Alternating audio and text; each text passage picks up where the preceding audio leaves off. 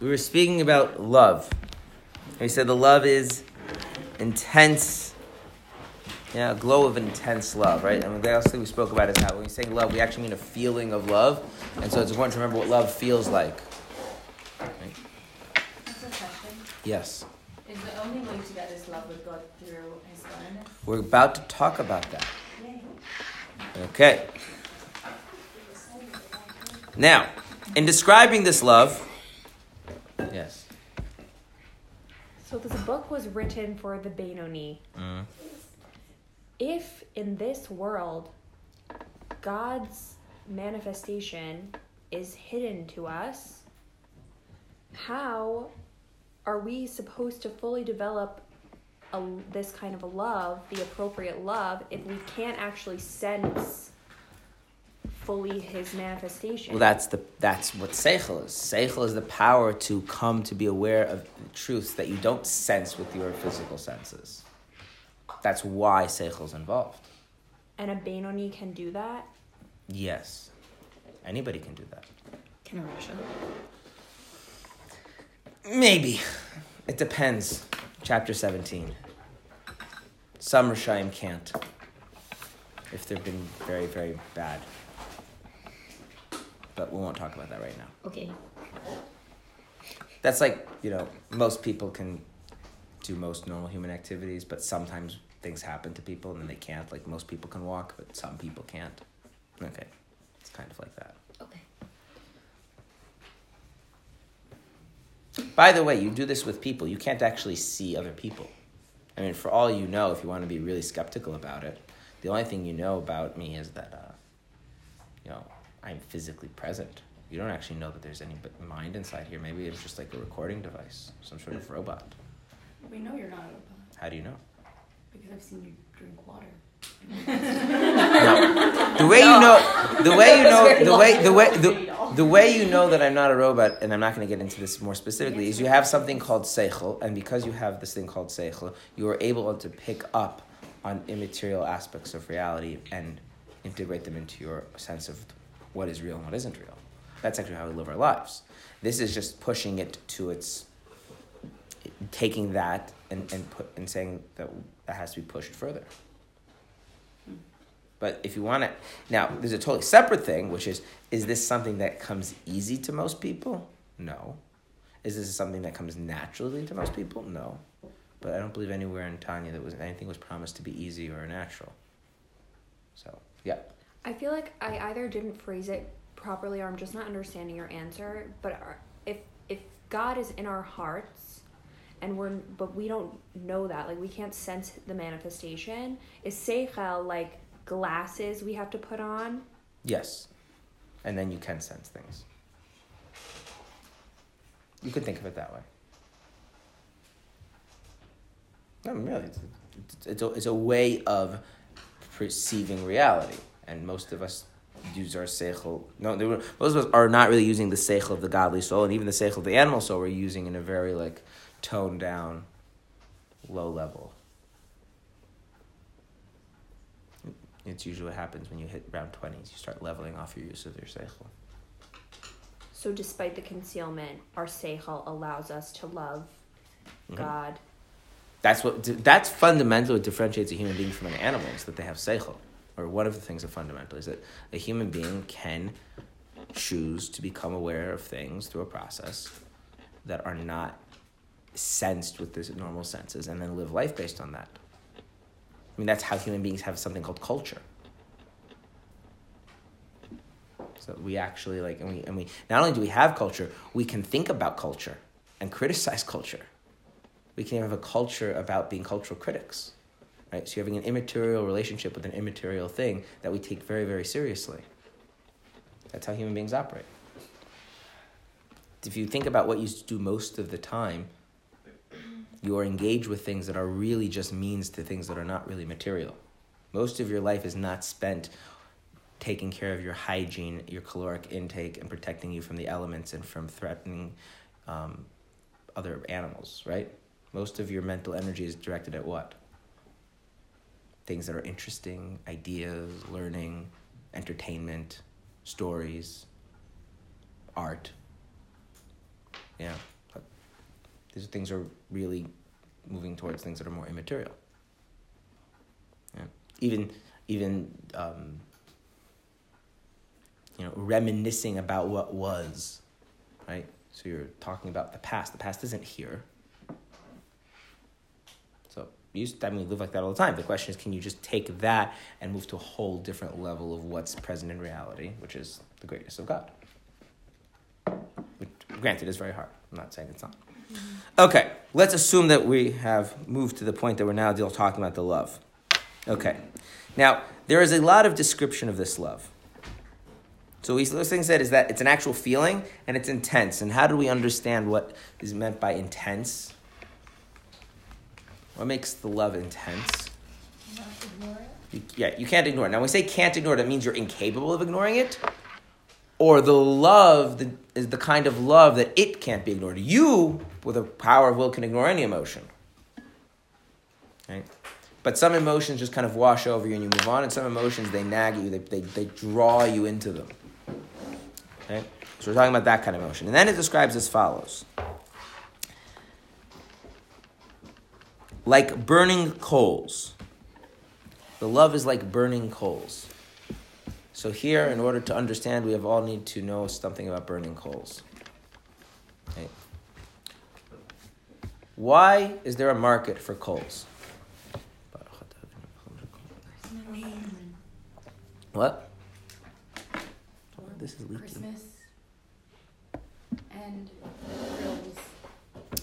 I think if you were to look at the amount of coals in those two things, I think it's overwhelmingly the second. I don't know how they relate to Christmas, but I know that you use them if you're bad. You get them if you're bad. You don't actually do it. Okay, we're going to not have that discussion right now. And then they're used on grills. And they're used on grills. Okay. And fires. And hookah. Okay, why? Because it's a source of energy. It's a source of energy. Because you burn it. Yeah. It lights a fire. Why don't you just use paper? Because paper doesn't sustain fire the same way. Paper doesn't sustain fire. Paper doesn't sustain fire. Now, this is one more interesting thing about coals. And this is a test to see your barbecuing skills. Okay? How can you tell if the coal is really burning? It's glowing. If it flakes ashes. That's right.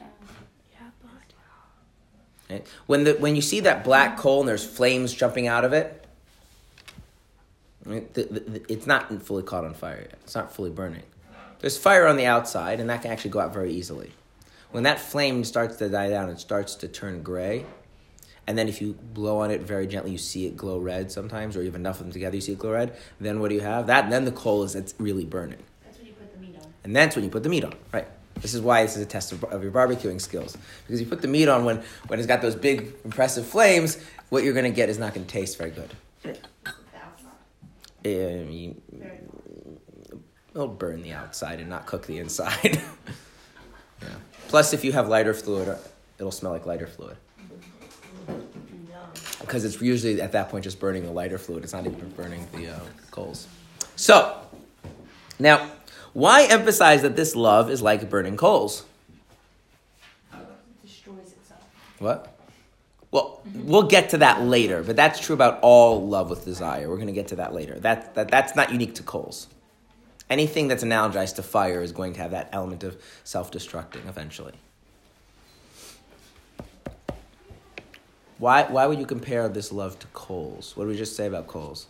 We said two important things. Number one, Sustainable. the fire is sustained.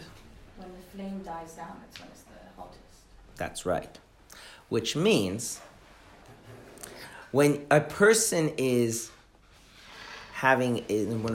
experiencing a love which is very intense, it's very powerful, it's overcomes them, it's inspiring, it's uplifting. Would that be described like a burning coal? If we had to use a fire analogy, what would that be like? God, blowtorch. Anyone ever seen flash paper? You have ever seen flash paper? Yes. If you haven't seen flash paper, you can answer this question. Have you ever seen a magician throw fire out like this? Okay. Now, can fire just come out like that? No. Okay. So there's obviously something burning. What's the thing that's burning? Oh, I guess flash paper. Now, why is it called flash paper? Because it flashes with fire. Right, and Then it goes out. Fire flash. it burns, and it burns so quickly that all you see is a flash of. Fire. Right. I mean, some paper burns slower, right? But you can make paper that burns. Right, and then what you have is this really impressive flame. And magicians, that's what magicians do. Or one of the things that they do. They do many things. But one of the things magicians do is that they use flash paper to make it seem as if they just can fire. Wait, how do they ignite it? I don't know, I'm not a magician. A lighter. You're a robot. Drink water. So, now, if we're going to compare the love of the godly soul to fire, and that's actually a fair comparison, it's an accurate comparison. There's much biblical and rabbinic and Kabbalistic source for that comparison. Then what's the advantage of doing hisbonenus? Is that the love becomes like a burning coal as opposed to being like flash paper. Okay, and that's what I want to talk about. There is a criticism of the approach of the Tanya here, and there's a counter-criticism in defense of the Tanya, and both of them are bad. Both of them are wrong. Both of them are superficial and not well thought out. The criticism of the Tanya is that when you read the Tanya, it sounds like, well, the only way to ever love Hashem, the only way to ever bring out the love of the godly soul is through this process of hisbonenus. And that sounds pretty, like an extreme statement to make. But people who are not doing hisbonenus never experience the love of their of godliness, the love of their godly soul. That never happens. That's not only does it seem extreme, it seems to be counter to what a lot of the things that Chabad itself does, trying to awaken people's neshamas in all sorts of interesting ways. Okay. And then the counter criticism is, well, if you're not doing hisbonenus, then it's not real love. It's all fake. Now, the issue is that we have to differentiate between two different dimensions, two different parameters. One is, I'm going to use the analogy, so one is fire. Okay? Now, what would an example of fake fire be? So, like something that looks like fire, right? Like tissue paper in the wind? Yeah, you can have things that from a distance, if you're not examining them closely, they're just not fire. But you are deluded into thinking they're fire, right? Somebody who's never seen a video of fire might for the first time, there's fire there. No, it's not a fire, it's just a video of a fire, right? There's a lot of things that could appear as fire and are not in fact fire. Hotel lobbies, I've seen that. Yeah. Like a fireplace with. Right. Yeah, they have a screen. Right. So we have to understand whether it is fire or isn't fire is one question, right? Then there's a separate question, which is, does the fire only exist when something is holding on to it? When something is, right, it has to have some kind of fuel that's keeping it in place, right? So what, if the fuel that you have is the kind of fuel that just burns up really quickly, then what kind of fire do you have? It's like a flash of a flame. In fact, you want to hear some interesting chemistry? What's the difference between a burning and an explosion? Burning.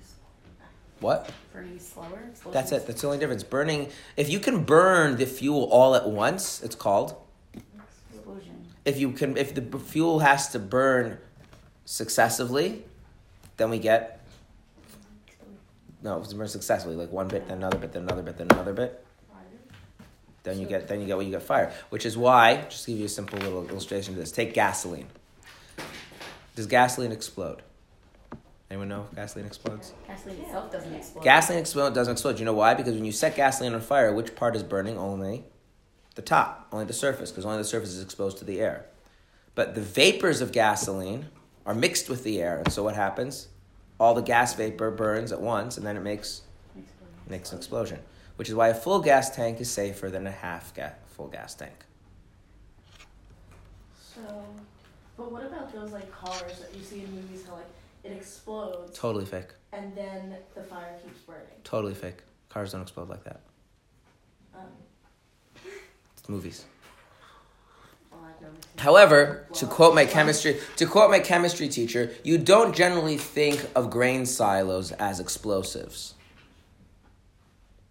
But little pieces of wheat chaff, and you have a whole 3-story building full of this wheat chaff just floating in the air, and all of it's flammable in one spark. Yeah, there's a street in Yerushalayim called Kanfei Nesharim. Kanfei Nesharim has a big bakery.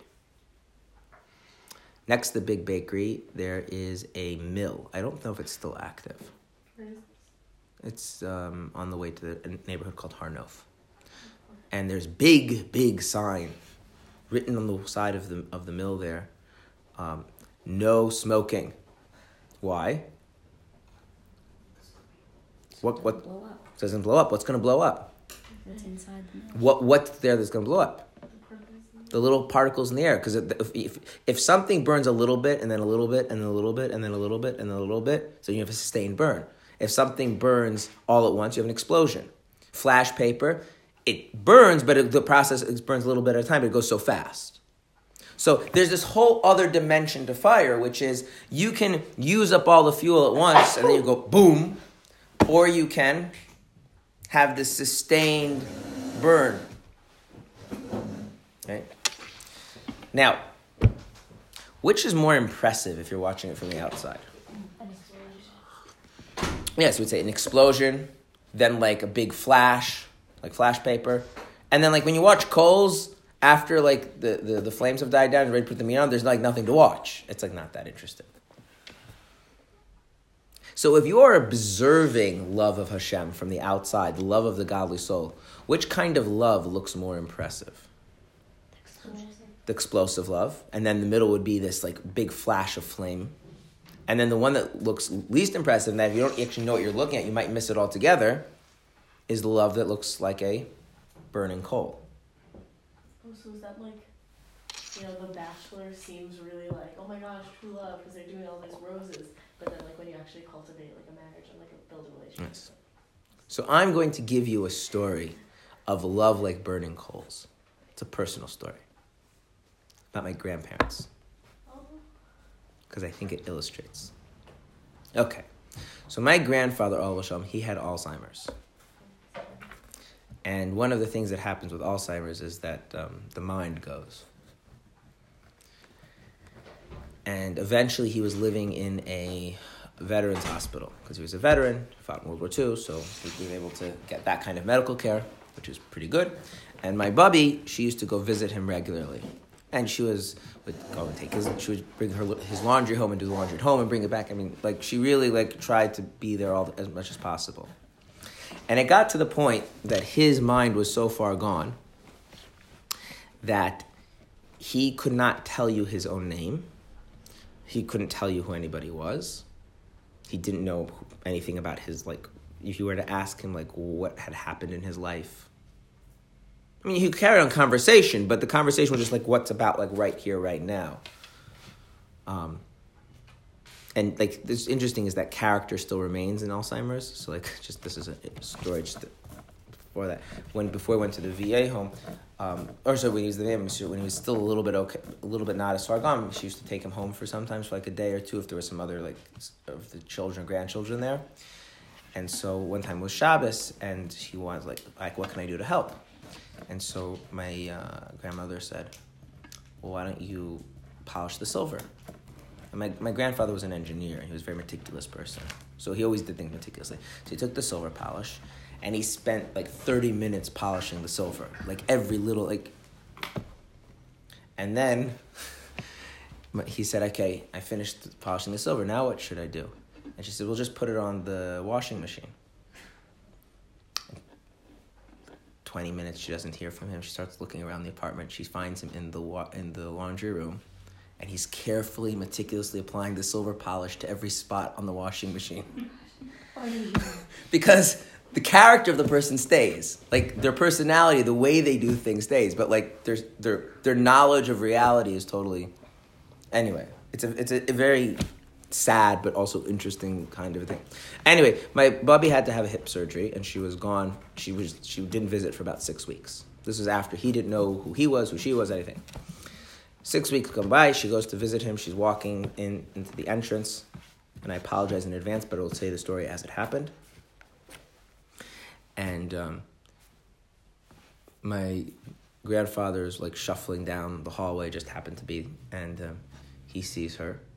He shuffles over to her, and he looks at her and goes, "Where the hell were you?" For the rest of my baby's life, that was the moment. That was like her whole life. That was the best thing that happened to her. Like, that's on some level, this sense of, I don't know who you are, I don't know who I am, but the sense that we belong with each other and you were missing, registered, and it resonated so deep that anytime that story was brought up, she would melt. Now, what happened? What does it look like? It doesn't look like anything. But if you're inside that experience,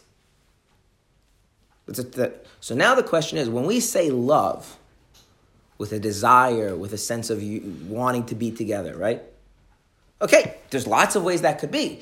Is the thing that we're looking for something that's explosive?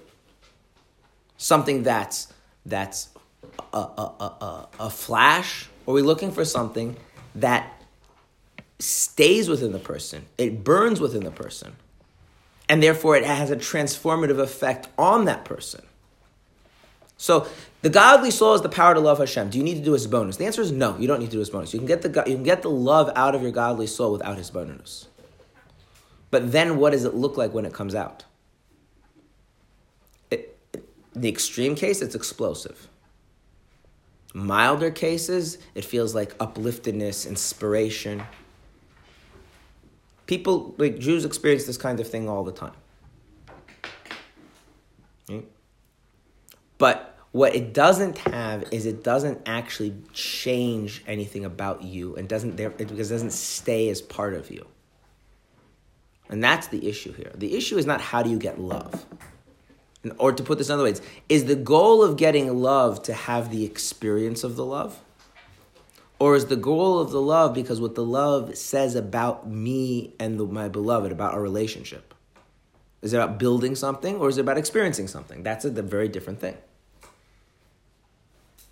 And so when the Alter Rebbe is saying in Tanya, this is how you do it, because he's giving a person a path of how to approach life. He's not giving you a guidebook to how to have particular experiences. If you want to make your soul burst into flame with a passionate love of Hashem, there are other ways you can do that don't require his bonus. And those are genuine. They're genuinely what they are. They're genuine experiences of intense feeling of being drawn towards Hashem that comes from the godly soul. But the reason why the Alter Rebbe doesn't talk about them in Tanya is because what does that do? The answer is it doesn't do anything. It's an experience you have. And by the way, sometimes you have those experiences without trying to. Hashem gives you those experiences. Those experiences can be opportunities to re-examine things after that experience. But the experience in and of itself, after the explosion happens, not only is there no fire left, but what's left after an explosion? Nothing, right? Often these kinds of intense experiences, not just that they don't last, but they often leave something destructive in their wake because the person doesn't have a framework for dealing with them. Okay? So the idea here is not. I'll give you an example. There's a phenomenon I've noticed that Bachrim sometimes have, is that they come to Israel and they go to the Kotel and they feel very inspired.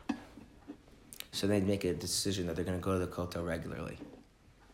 And at some point, the inspiration doesn't happen at the Kotel. And then they become set on this path of trying to figure out what do I need to do to have that experience again when I'm at the Kotel? And then their whole life, until someone dissuades them of this, becomes this how do I get back to that moment? And what happens to the rest of all of their learning and growing. Is that actually? They came to learn and grow. Now what's happened to that? It gets left on the side. Why? Because they're trying to recapture that moment of magic. And so not that wasn't real, not that wasn't genuine, not that was fake, not that they're deluding themselves, but that's what it is. It's a flash. It's an explosion. It's real fire, but it's not a fire that is sustained. And then what? You could definitely put it that way. And to be very, very clear, the Alter Rebbe, in many of his discourses, he does not knock the other kind. He thinks it's very important. But if you're trying to tell a person what they should do, what they should work on, that's a very different thing. It's like this, yeah? Are compliments important? I like to use this analogy. And in and of themselves, do they have a proper place in life? Yeah, okay. In a relationship, complimenting people is important? Mm-hmm. Yeah. Okay. So what should you do to ensure that people compliment you? Be somebody worthy of compliments. Right. That's about it. Because anything else you do actually is counterproductive. Now, if people compliment you, now if we shift the discussion and say, what should you do when someone else compliments you? That's different, right? So if you want to talk about the value of these kinds of intense, powerful experiences and what you should do when they happen, that's a very important thing. But if you say proactively, what should you be working on? Well, those things are you should be working on something that has a persistence, has a staying power, is something that stays with you, that builds on itself. Okay. The other interesting thing about coals when they burn is what happens as the coals start to die down. You have to lose the fire? Or can you just add more coals? If you add more coals before the other coals completely burn out, right? But if you have something like an explosion or flash paper, you can't even add more stuff to it. It's gone before you can.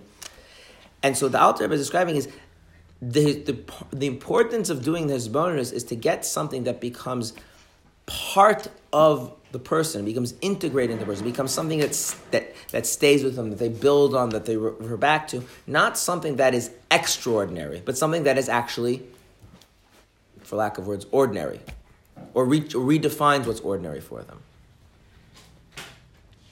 So now, what if somebody, this is just a theoretical thing, what if you see that somebody spiritually is in a very dark place? I don't mean dark in the sense like they're depressed.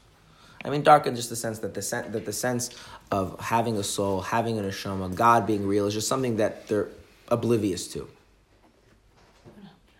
Should you come and tell them, I think what you need to do is do some isbainus. You should do some contemplation, reflecting on the greatness of God. No, that's not what you do. Why? It's not going to help. Yeah, like first off, that requires a tremendous amount of dedication and seriousness and sincerity. And why would the person do that? It might be appropriate to figure out if you can trigger them to have a kind of a flash of their own neshama, a flash of their own love for Hashem. Yeah, it's a wonderful thing. But what would be the point of that in that context? Would be the point of that they should just have that and then keep having that and keep having that? Or is the point of that all of a sudden opens their eyes that there's something else, there's something worth, so there's some whole nother aspect of their existence they were unaware of? How do you do that? So, one of the things that the Rebbe spoke about is that this is one of the reasons why the Rebbe instituted the idea of mitzvahim. Giving a person an opportunity to do a mitzvah that they haven't been doing can trigger that kind of a thing for a person. I can't guarantee it will happen, but it can. And it's actually more likely to happen if they haven't been doing that mitzvah than it is. In other words, I put on tefillin every day. The likelihood that I'm going to put on tefillin, all of a sudden it's going to hit me that, well, there's something else about life, is very unlikely to happen. It's put on 6 days a week. But if a person hasn't put on tefillin since their bar mitzvah, they haven't put on tefillin at all, there's actually more likely that the contrast between having totally detached from the experiences of their neshama and then the contrast to actually engaging in that mitzvah creates that kind of an explosion or that flame. And that doesn't necessarily transform them, but it opens their eyes. And obviously there needs to be follow-up with that kind of thing. So there's a whole different thing. And a lot of what Chassidus historically was, going all the way back to Baal Shem Tov, was a person who their neshama was on fire, trying to inspire and awaken a person the fact that there's other stuff is going on. But then that's not something that's sustained within the person. And that's why the Alter Rebbe brings up this idea of his bonus. Not because it's the only way to experience genuine love. It's just the only way to experience a love which is like a coal, a love which is integrated, which can be sustained and maintained and replenished and built on itself. Yeah. So I was thinking, like, why would Chabad do more like meditation session type things? Is it because they're mostly dealing with Jews who are in such a place of darkness that they need explosion? Yeah, that's basically it. So in a more frum community, in a community that's majority religious, should there be regular meditation sessions? Well, Is that a Farbrengen? Like what? Well, so there is the issue of other pressures and things like that. But setting all that aside, yeah. His burden is fundamentally something done as an individual, so there can be guidance and things like that. Meditation sessions are not really the right way of thinking about it, but if you mean that, for sure. Okay, but I'm just thinking, because I know, like, people will do classes, there are community, celebrations, or Farbrengens, but there's not, like... Also, there are different kinds of Farbrengens that are about people who, like, their whole connection to Judaism is very tenuous. Or even if they're religious, but they're just cold to the thing, which also is very common. That kind of a Farbrengen is a very different Farbrengen than people who are trying to cultivate this kind of a sense of Hashem, this kind of an awareness of their neshama, of their godliness. That Farbrengen tends to be much more intimate, much more personal, much more people needing to be more vulnerable with each other. And yeah, it's a different style, 100%. But when you have a grouping of people like that, then the community and the way the davening looks is very different. Let's give you a very simple example. Should singing be part of one's prayers? Yeah. Like, and I mean like like the happy kind of like sing along singing. And the answer to that in Chabad is, well, it depends what you're trying to achieve with your prayers. How so?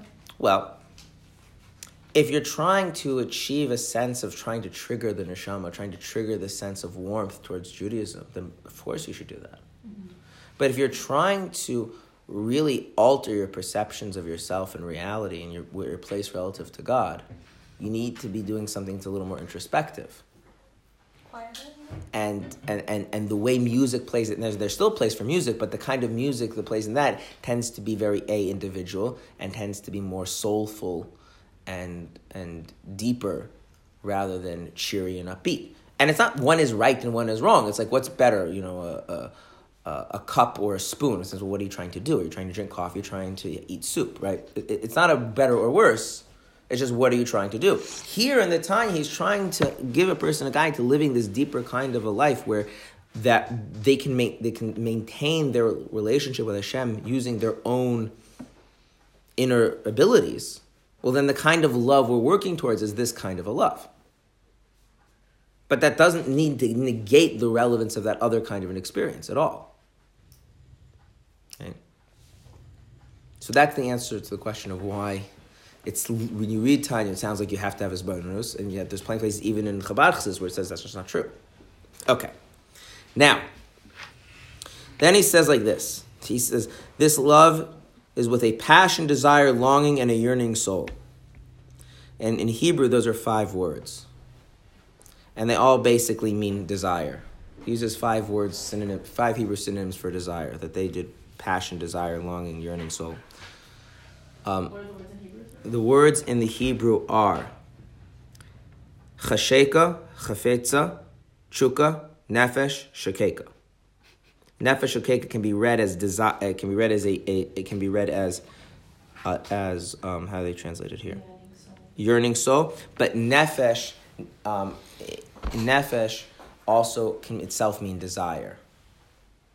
That expression is actually quite common in Rabbinic Judaism.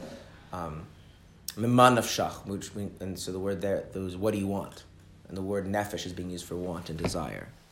So The reason why the Alter Rebbe uses 5 different words that basically all mean the same thing as desire is because the soul has many different levels.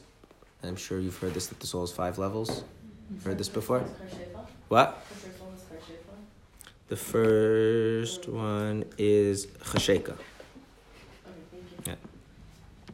So the soul has 5 levels. You've heard this before or not? Yeah. I once saw it on the board. That's why I'm assuming that it was... Because I didn't teach it. I only taught there were 3 levels. So if the soul has 5 levels, no matter what level of the soul you're on, there is a kind of way that desire is experienced. So this is alluding to the fact that this desire has degrees depending on what level of the soul has being manifest. I don't want to get into that, but that's what it means. That this desire there are qualitatively different ways it can be experienced depending on what level of soul a person is really operating with. Okay. So there we got like 5 words out at once. Yeah. Whoa. Yeah. In the Nigun Samalacha Nafshi, is that a double entendre? Is that how you say it? For the word Nafshi? Like, my desire is thirsty for you and my soul is thirsty for you? You could, although I never saw it that way, but yeah. Okay. You could. Okay. Fine. Now, what is this yearning and desiring towards? It's towards the greatness of the blessed Ein Sof. Okay. This is very important. Okay. When you love someone, there are 3 parts to the love.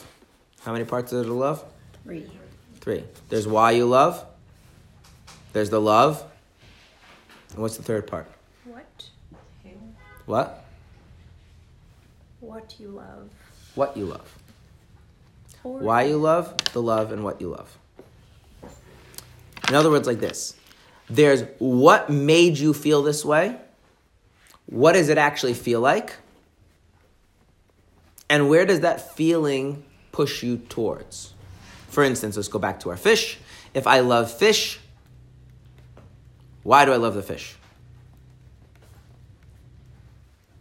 No, someone to answer. Why do I love the fish? Knowing it's me. What? I love the way it makes me, right? I love the way it makes me feel when I taste it, right? Okay.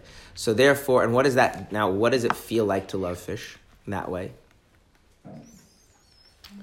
What? You're about to say a word.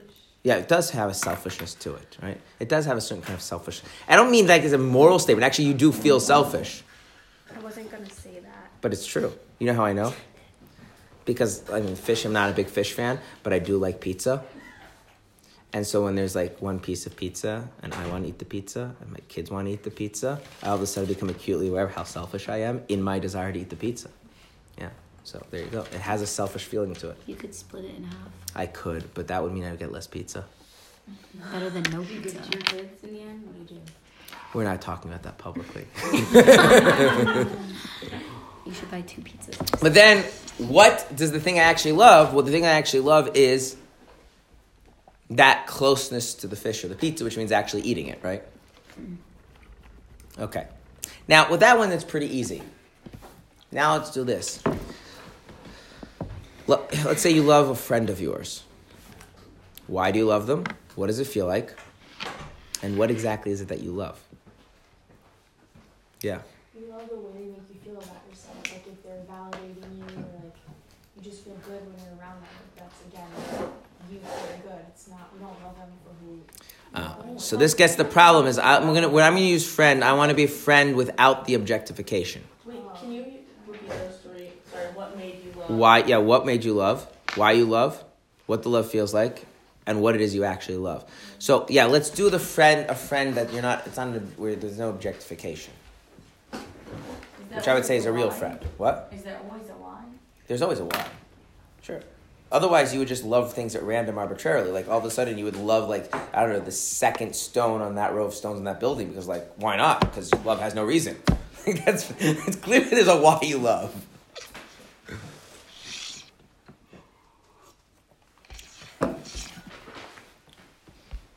Why do you love a friend?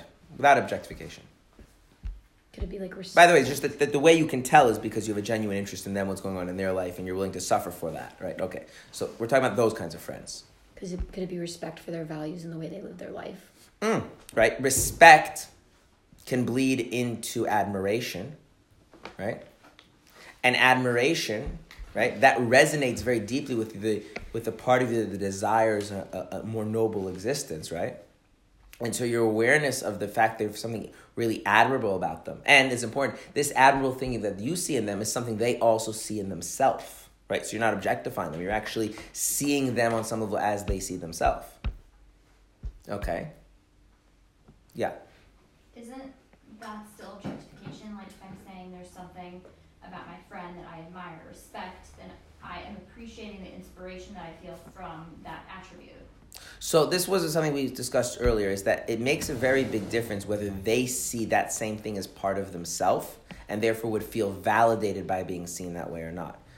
Because objectification doesn't mean that objectification means you're treating them like an object. An object has no internal experience. So if I love somebody for how they make me feel and that's it, well, that's objectification. But if what I'm loving about them is something about how they see themselves, and therefore I want to be part of also what they're seeing in themselves, I want to be part of their subjective experience, then I'm very much treating them like a subject. It's still limited. It's still not like, a love with no bounds. No, but it's not objectification. I'm not treating them like an object. I genuinely, and when we get to the what you want, you'll see where the difference is. Now, what does that feel like? When you actually feel that kind of love. But not all friends are this way, but let's just use this example, right? With a friend, there's things about them that are very admirable. They see themselves in that light. You see them as that light that resonates with you. So something that really is part of their experience of themselves is something that attracts you to them. These loftier, nobler qualities, the way they live their life. And how do you feel about that? Like, how do you feel? What does that actually experience feel like? Connection. Right? You feel a sense of connection. Right? So like if they were to move, and I mean move whether it's geographically or involvement in something, that would you would feel a pulling in that direction. Right? If that person all of a sudden were to get into a particular topic, you would also feel a sense of being drawn to those kinds of things. If they move somewhere, right, and you want to be closer to there, right? So there's the sense of that. What else? What else would it feel like? So you have this sense of like being pulled in a particular direction. What else? Like a passion for that. Yeah. There's a lot of excitement. There's a lot of enthusiasm. Another thing that you would feel like your life. Just the very fact that this person is there and you want to be with them, you feel your life has been uplifted. It's a better life. There's a sense of being enriched. Okay, but here's the thing: all of that doesn't just stay within you. You want to therefore what is it that you love? You love them, and so you want to be with them. And now, what does it mean to be with them? This is the tricky part. If it's fish, you eat the fish. If it's you're objectifying them, you just have to get them to make you feel that particular way, and then you're done, right? But now what exactly you want? You want to create a connection with them. Yeah, you want some sense of mutuality, some sense of togetherness, some sense that you're both in that you're seeing each other and you're part of the same thing. See where the objectification isn't there? If I getting what I want, but they're like, I'll give you an example. If you have a friend because you think they're funny, yeah, and it's really objectification, then it really doesn't matter if deep down they're not feeling very humorous. All you care about is the fact that they make you laugh. But then there's people like if you were to realize that they're just putting on an act, even though it's really funny for you, that would all kill the whole thing. Then what does that mean? Then on some level, you don't really want the humor per se. You want how the humor brings you together. And so if it's just a one-sided experience, I'm not interested in anymore. Which means I want that sense of it being mutual. I don't just want to be able to observe you or take from you. I want to be involved with you and you to be involved with me. Does that make sense? Now, what's the problem with that? What problem does that create? If at the end of the day, what I love is pizza, then I have a very simple solution, which is eat the pizza. If at the end of the day, I love people being funny, I could just go on YouTube and find a comedian to my tastes and problem solved, right? But if I want to be involved with someone because I admire, the way they live their life and their nobility, what's the problem? They have to also want. They have to also invite me in. And so I am fundamentally desiring something I cannot have or I cannot take for myself. I can be granted, but I can't take it. This goes back to having the fear beforehand. What I want, I can't take. Yeah. If you love a friend and that friend hates something about themselves, should you also hate it? I don't want to answer that because hating something about oneself generally involves usually things that are not applicable back to God. And since we're using this as an analogy for God, we're not going to go there. It's an interesting question. There are many different ways of answering depending exactly what it means you hate, but because I don't think that there's a real corollary with that with God, I'm going to leave it aside. I only ask because you were saying something about if, like, the qualities they admire in themselves, you also find admirable. Yeah. So you would have to, if you would want to, we spoke about the greatness of God. The things that make God great to you would have to be also things that make God great to himself, which is why we had to speak about God operating on 3 different levels. There has to be a level in which what you see is great in God, he sees what's great in God. Otherwise, you are objectifying him. Yeah. I was going to say something tied back to that. But you said it. Okay. I was gonna ask. So there's a very big problem with loving someone, which is that it requires them to consent to be involved with you. Okay. Now, let's say they consent. Let's say they agree in principle. Good idea. Now, all of a sudden, you're mutually involved with each other? No. Why not? Both need to work equally on it. Why? Because it's not just an agreement on paper. It's It's a like bond. you can get the pizza after what you've got in front of you. Yeah, but what's the problem? Let's say me and my brother, and I say, you know what, this is really not the same thing, but let's just say me and my brother, we're very different personalities. We want to spend more time together. We want to be really... Okay, so now, great. You agree, I agree, we're all good, we're okay. Spend time together. Okay, so we'll just go do it. What's the problem? Figure out something in common. You have to figure out a way to be mutual, a way to be on the same page. Because at the end of the day, just because you admire something, just because something resonates with you, doesn't mean that you're actually operating the same way. In fact, very often you admire things in others that you yourself struggle with.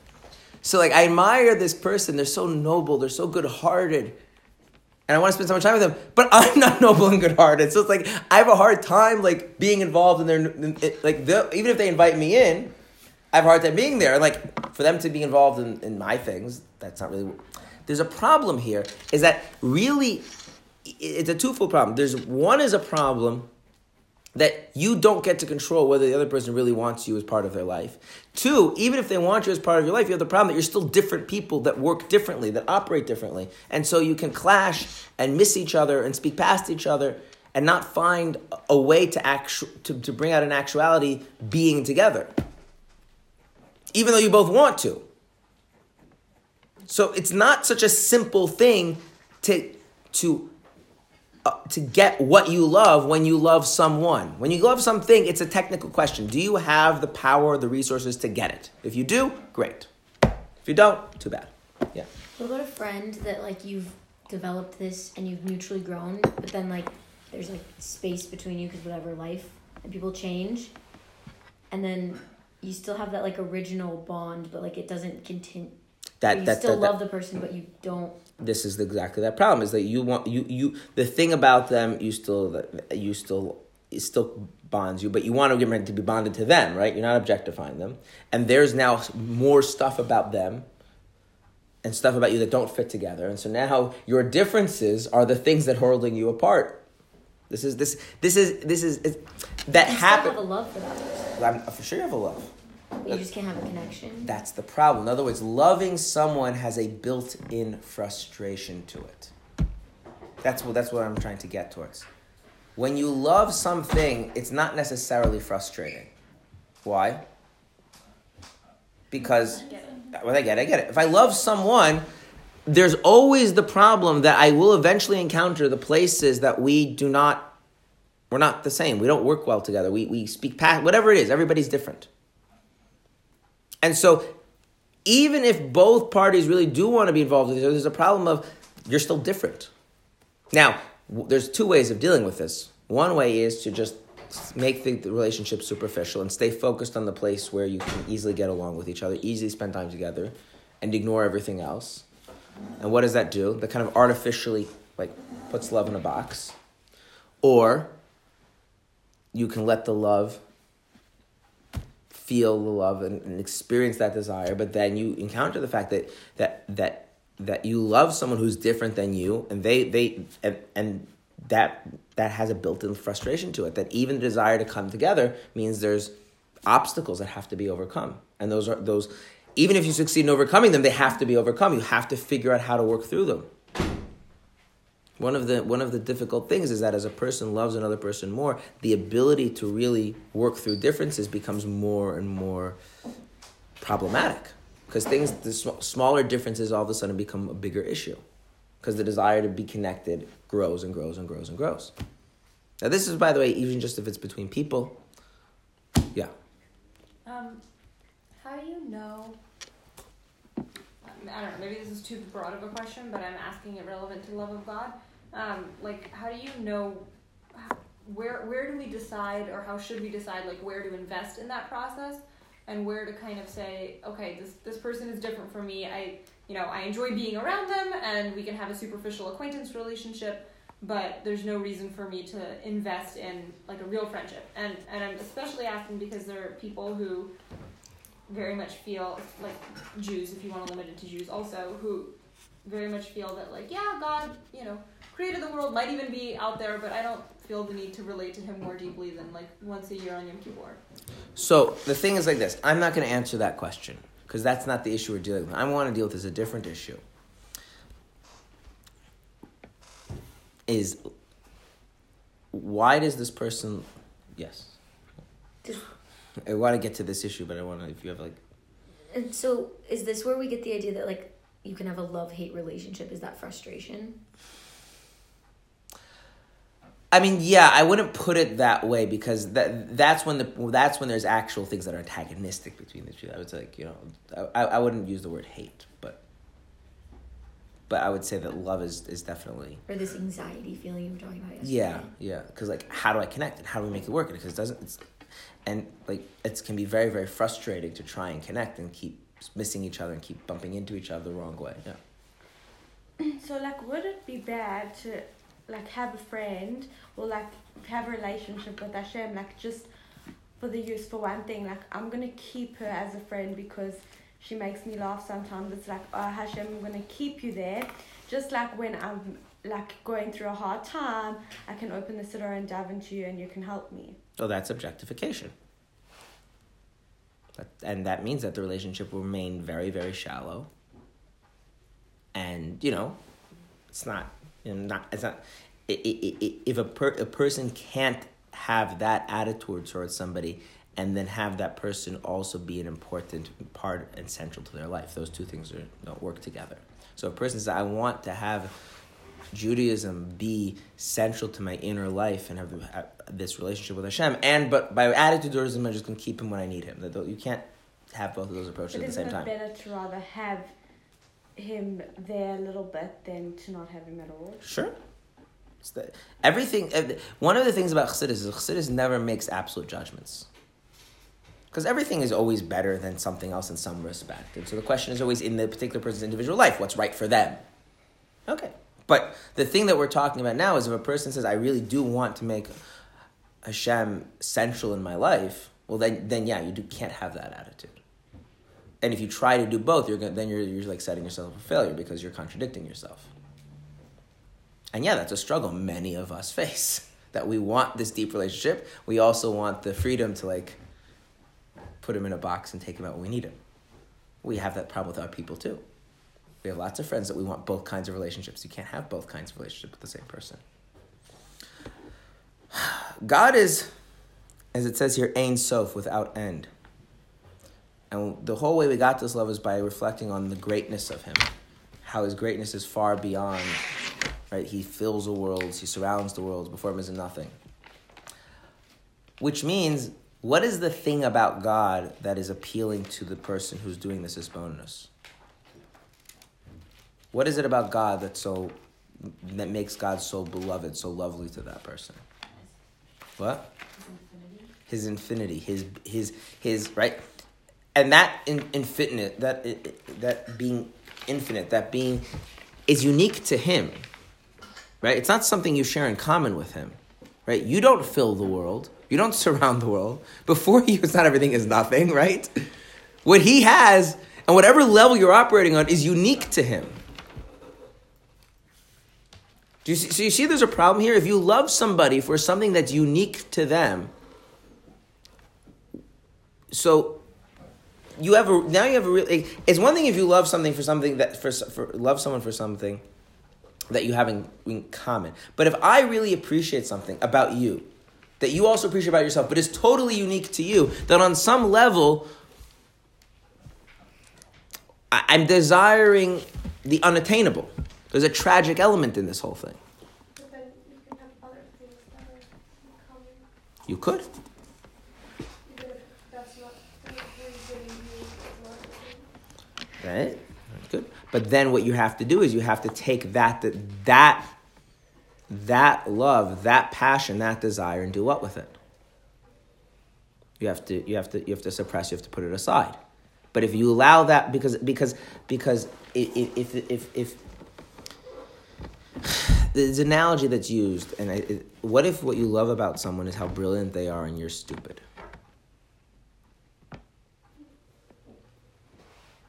You have a problem, a very big problem, because how exactly is this supposed to work?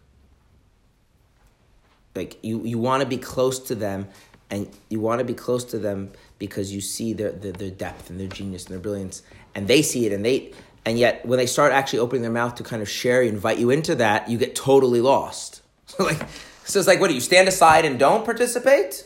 Well, then you're far away from your beloved. You do participate, well then you're also far. Like, you're far either way. And this is the problem. There's a level of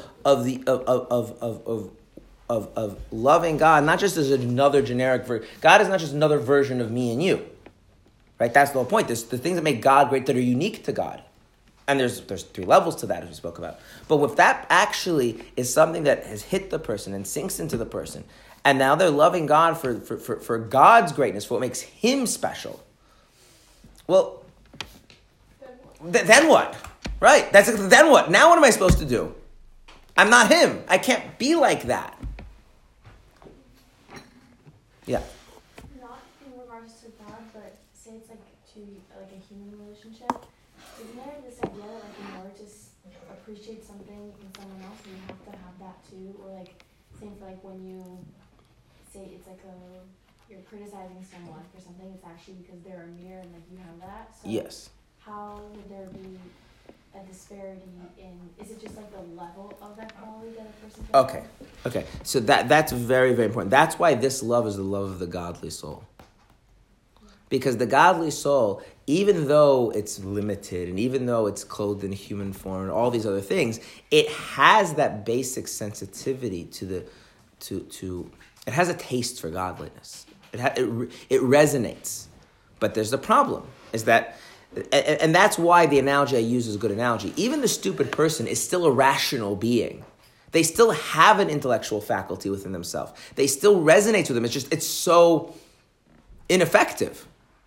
So, yeah, a cat does not love somebody because they're a genius, because the cat doesn't have a rational faculty. But the stupid person, I'm using the word stupid because it's derogatory to emphasize the point. As much as that would be an accurate description of the person, but they're still a person, so they still have that sense. And therefore they can admire that in the other person, but now they're in a bind. They're in a serious problem. So this kind of love is unique to the godly soul. That what do I desire about God? What's unique to God? His greatness. Why? Because I have a godly soul. My godly soul, it's sensitive to that. But it's not capable of being that. It's not capable of being part of that. So now what's going to happen? right? You know what a romantic is? What's the opposite of a romantic? Realist? Why? There's a lot of words you could use. Go with realist. But that's a good word. Why? Why is a realist the opposite of a romantic? Romantic uses their imagination. Okay. They wear rose-colored glasses. Not all romantics. I don't know if you've read a lot. They romanticize a situation. It's not the real situation. It's their version. Okay, so I'm using the romantic in more of the period, the period of like romantic music and literature from after the Enlightenment. That's what I meant. Oh. Yeah. I don't, which then bled into our modern use of it. But that's like a more watered down version of it. I was referring to that use. If you were to tell a romantic, that's never going to work. You're setting yourself up for failure. What does the romantic say? I don't care. I don't care. It doesn't matter. I can't, like, it means too much to me. It's too powerful to me. It's doomed. So what? And what does the pragmatic person, the realist person say? What do you mean so? Well, let's say it. Cost benefit. Is this really a good idea? I mean, it's like if you have a romantic dolphin who falls in love with a chimpanzee, right? And you tell the dolphin, this is never going to work. What does the dolphin say? I don't care. So I'll die, or I'll suffer it doesn't matter. Like, I can't let go of this yearning. What does the realist say? Oh, if this doesn't going to work, I should, shut off that feeling and find a more productive feeling. You see, this is, the kind of love here is that the soul yearns. This is where we have to, as much as we analogize things to like every generic human relationship we want, relationship with God has some qualities which are very special, if not unique. But one of the special qualities is that there is something fundamentally tragic about a limited being falling in love with an unlimited being, with someone who is temporal and mortal falling in love with someone who's not. Yeah. So, in Judaism, according to your document, for example, should we all be realists before we find it sure? Basically, a romantic could fall in love with a goy, but I guess non-Jews, sorry. And if you're being a realist, you would only look at Jews. Yeah. What's interesting is that the Rebbe would often tell people who wanted to marry non-Jews, the Rebbe wouldn't say they didn't love them. There's this line, a Jew can never really love a Jew. You could love them. But the Rebbe would try to just shift them out of the romantic notion by, this is not good for either of you. It's going to cause harm to you and cause harm to the non-Jew as well. But, yeah, but you're right. But there is, this is always one of the criticisms of the Misnagdim against the Chassidim, is that the Chassidim are too romantic. Just be practical. Do the mitzvahs, keep Shabbos, derive a moral lesson, be a nice person. Why do you have to fall in love with God? He's God. He's infinite. He fills all reality. You were born X number of years ago. Yeah, you have a lifespan. You have a limited, you're going to fall in love with God? Do you realize the pain you're setting yourself for, the ridiculousness of that? You want what you can't have. Aside from the fact, anytime you love someone, you need their consent. So who says God wants you this close? That's one thing. But even if he says, yeah, he's infinite. What? I want you to appreciate the leap of faith in our own ability to deal with something beyond just the pragmatism that the Alter Rebbe is talking about here, right? And I see your hand, but I want to go for a little more ground. And he says this constitutes the culminating passion of the soul. What does culmination mean? The end. How does passion end? No, it's the scene of it, the everything coming together at the end. Yeah. Yeah. It's called in Hebrew Klois HaNefesh. Ever heard this term before Klais nefesh. How do they usually translate it when you have a chassidus class? Anybody? How do I spell that? Your soul going up. The soul going up. Right. That's a, Yes. the soul expiring. What does that mean? How do I spell You that? die. You No, love so I mean, much. You you explode. could. Chaf lamed vav saf, and the next word ha nefesh. Hey nun fe shin. What it means is like this: if you love what you can't have, and you keep loving, and you keep loving, and you keep loving, You become that. you become the thing you can't have. No, you have to change. Well, what you, I mean, look. What happens when someone becomes lovesick? Sick. They're sick. Why are they sick? Because they're blinded by everything else. Can they do anything? No. Okay. What happens if someone desires what they can't have and they don't pragmatic about it? They're not a realist about it. They're not realize that this is a fool's errand, that this is silly, this is not going to lead to anywhere. And they let that feeling grow and grow and grow and grow. What happens to them? Collapse. They expire. They cease to function. And in theory, that could be so intense that literally the person dies. But even if they don't die, that's beside the point. It's not about dying. It's that there's nothing left of them. There is no what's going to be tomorrow. There's actually a Hasidic song that starts with those words in Yiddish. Was soll man sagen? Was wird sein morgen? Why should we worry about what's going to be tomorrow? Like it's really not realistic. It's foolish. It's silly. Falling in love with the infinite and allowing that feeling to grow in you and grow in you and grow in you, so it takes up more of your psyche and more of your psyche and more of your psyche. Where does that end? At the end. It ends at the end, right? What? That's why there's chapter 4.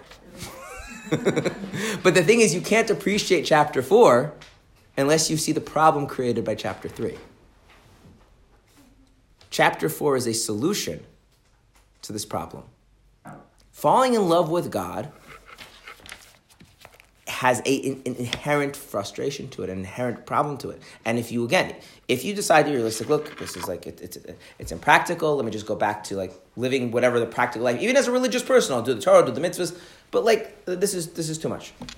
There were people like that. There were people who checked out chassidus of different kinds, and like, too much for me, like, I don't know, like, tell me what to do, tell me what's permitted, tell me what's forbidden, when to eat, what not to eat, and I'll get my Gan Eden, leave me alone. It's too much for me. So how would you define that problem?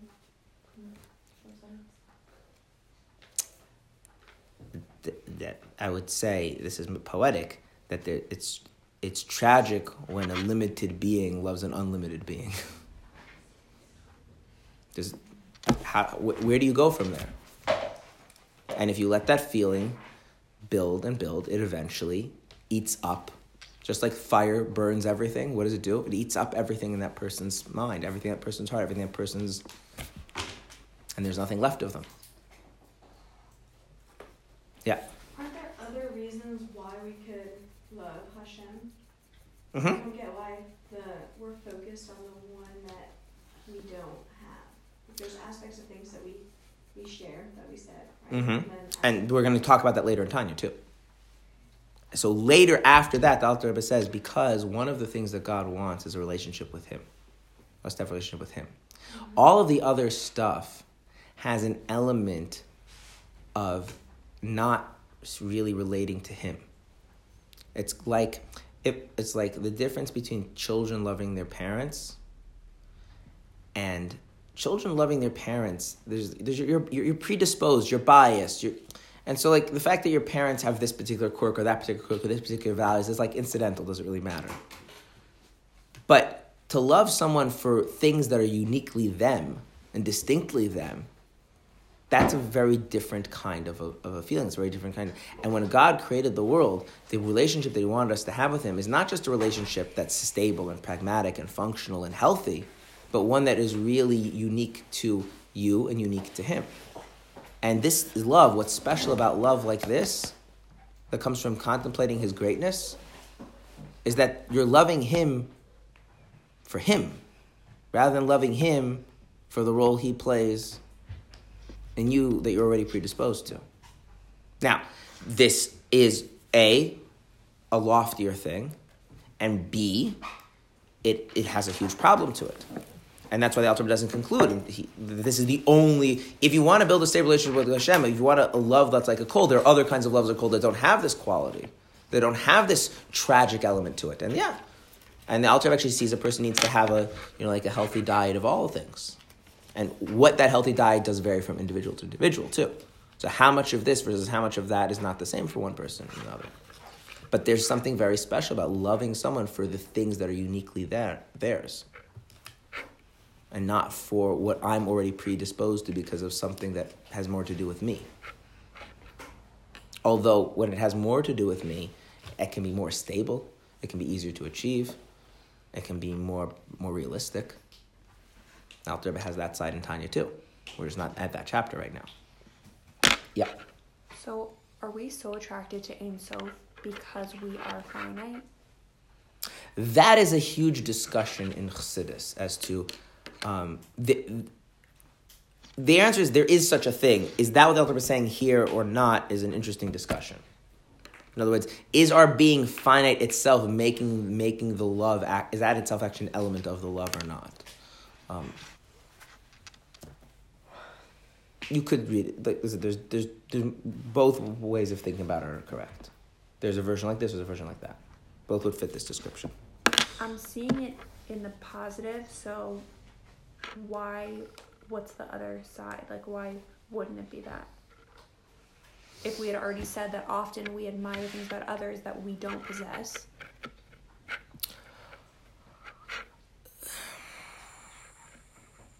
I don't want to get into it right now. It's because I know a bunch of other stuff that I don't want to introduce because I think it'll have too much information. But you're right. The way I presented it does lead more towards that reading of it. Mm-hmm. So we'll just stay with that. Okay. And then he brings some verses, which I guess we'll have to do next time. So, but I do want to emphasize that the idea that love is safe is something that, at least in the context of chapter 3, you should be dissuaded by. And that's what the romantics said. Love isn't safe, and we embrace the danger. Safe. What? Not safe. Because you could. Yeah. Not safe. It's not safe. What? No, there's lots of stuff that's safe. Nothing's guaranteed. Okay, fine. What's safe? What's safe? Fear. Respect. Being safe? Respect is safe, yeah. How is respect safe? Because that means I give you what you need, you give me what I need, So I don't interfere with you. What? Momentarily it's safe, but respect can change overnight. No, I'm talking about, I'm saying the thing itself is I safe. think so.